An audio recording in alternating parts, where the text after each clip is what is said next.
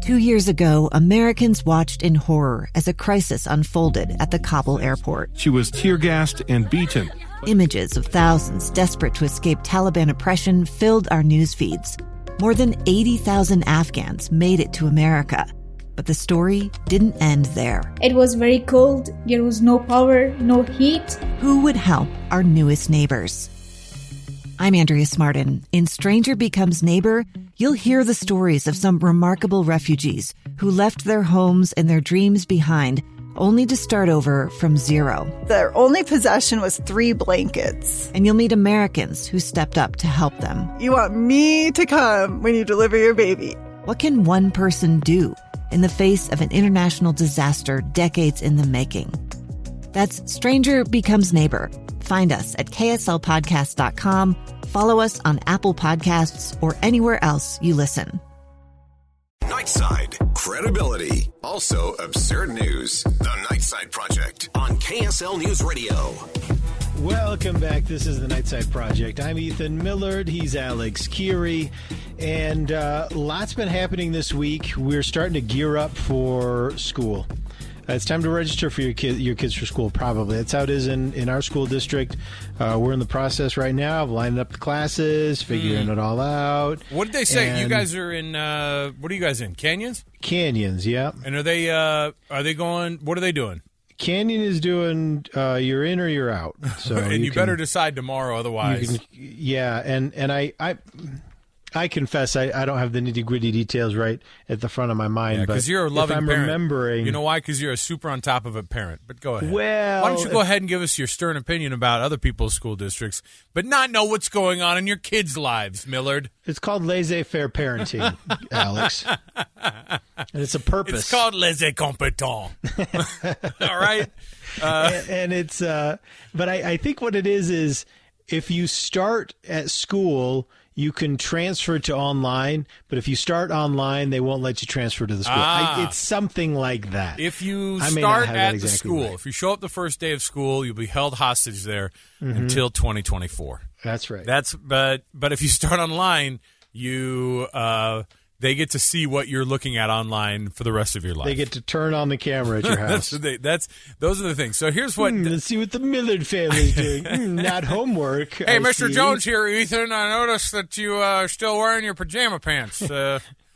Is there something you wanted to confess to us there? And you're like, your son still hasn't turned in that math worksheet. Where's this coming from? Over your home speakers. I've taken over Alexa. Alexa, yeah. If you were looking for something to do other than watch TV, you could, I don't know, maybe dip in on your kid's education. and see why your kid's not going to college. Oh, my goodness. So here's the deal is we had a text from somebody that says, look, they're going to be meeting with a bunch of, they didn't say disgruntled parents, but it says some not happy folks who are meeting up in Layton this evening at 8:15 apparently at the they're not disgruntled? They're just I think that they're gruntled. So they're actually like doing pretty well. Things are going well. Big group of parents meeting at Legacy Junior High in West Layton at 8:15, voicing against the Davis School District's I'm assuming they're just doing that so they'll be done with the Nightside Project, then they can have their meeting. They'll kind of just like see what kind of our direction is. But it's interesting because the Davis School District went from we're going 5 days a week, to if your last name is A through K, then you're going to be going Monday and Wednesday, and if it's L through whatever the last letter is of the alphabet, then you're going to be Tuesday and Thursday. And then Friday is going to be an online learning situation. So my kids are going. So for everybody. Did I say that? Friday though, Ethan? That's a 4-day weekend because my thing is Thursday's not my kid's day either. So I'm a Monday, Wednesday guy. I've already got like 6 or 7 trips to St. George in the works for the fall. No, but honestly, here's the thing though. We've gone from 5 days a week knowing where my kids are going to be to now I have 4 kids that are in elementary school, kindergarten through 6th grade this year.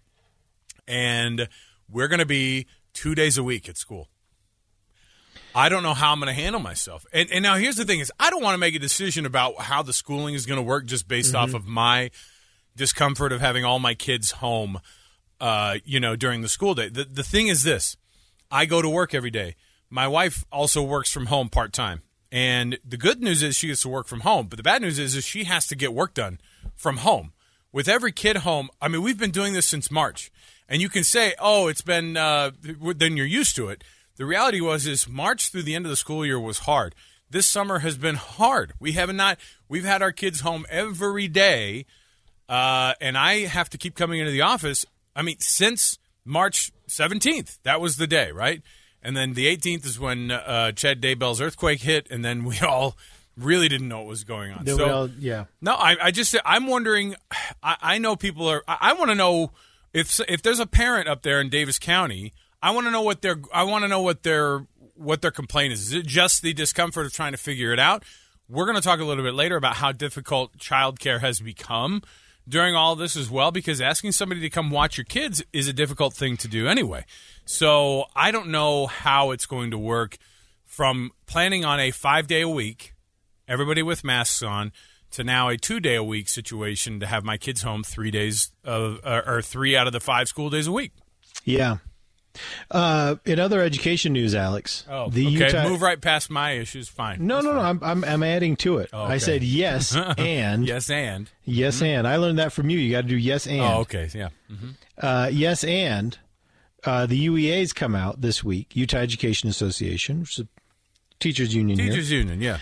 And they're asking the state to delay the return of schools for a period of time. To just delay it. Yeah, Salt Lake School District, I think Ogden are officially moved back to, I think, September 8th. So they're talking about starting the week after Labor Day weekend. So even a week after Labor Day weekend. So how long do we delay it, though?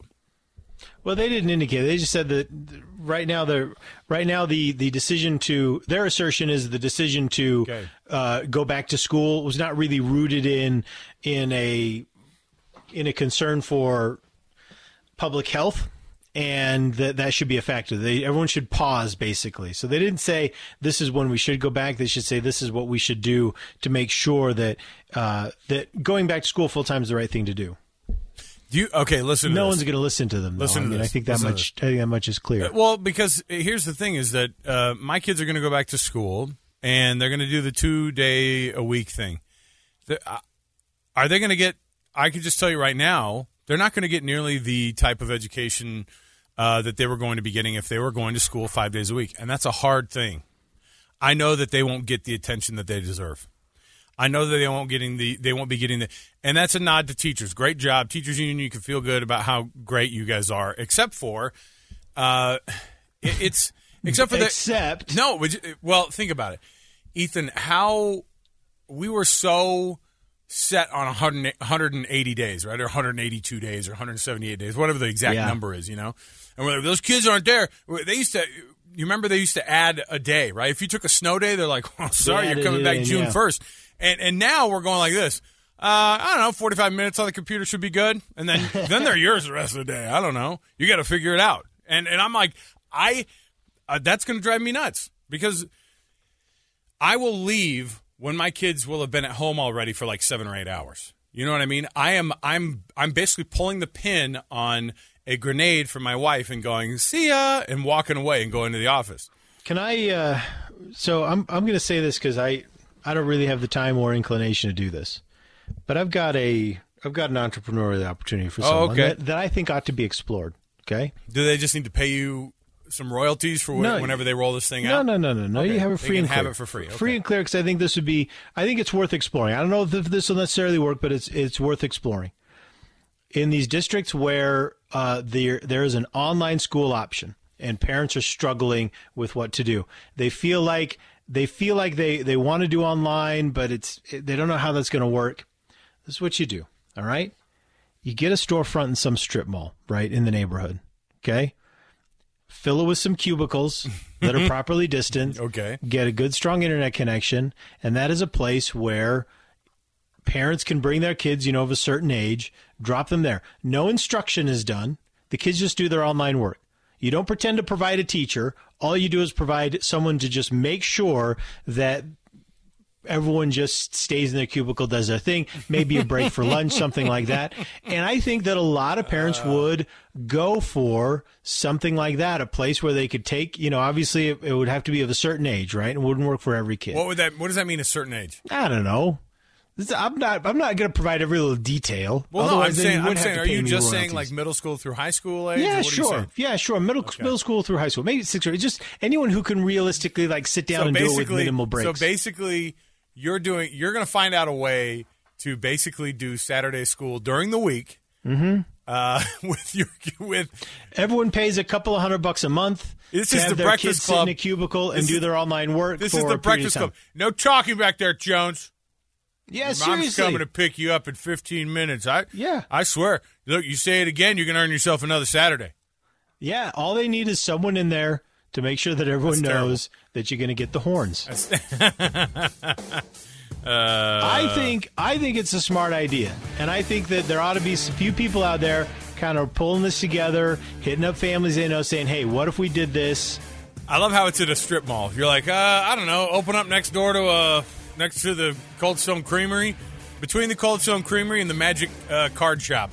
That's where I'm going to end. That's where I'm going to sign up. Because isn't there always an available storefront in the strip mall? Yes, there is. All right, we'll take the break here. We'll come back after news, traffic, and weather.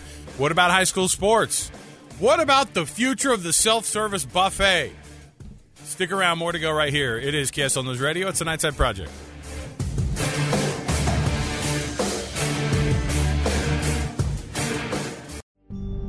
It's the story of an American held in a dark Venezuelan prison. Then all of a sudden, they all kind of lined up.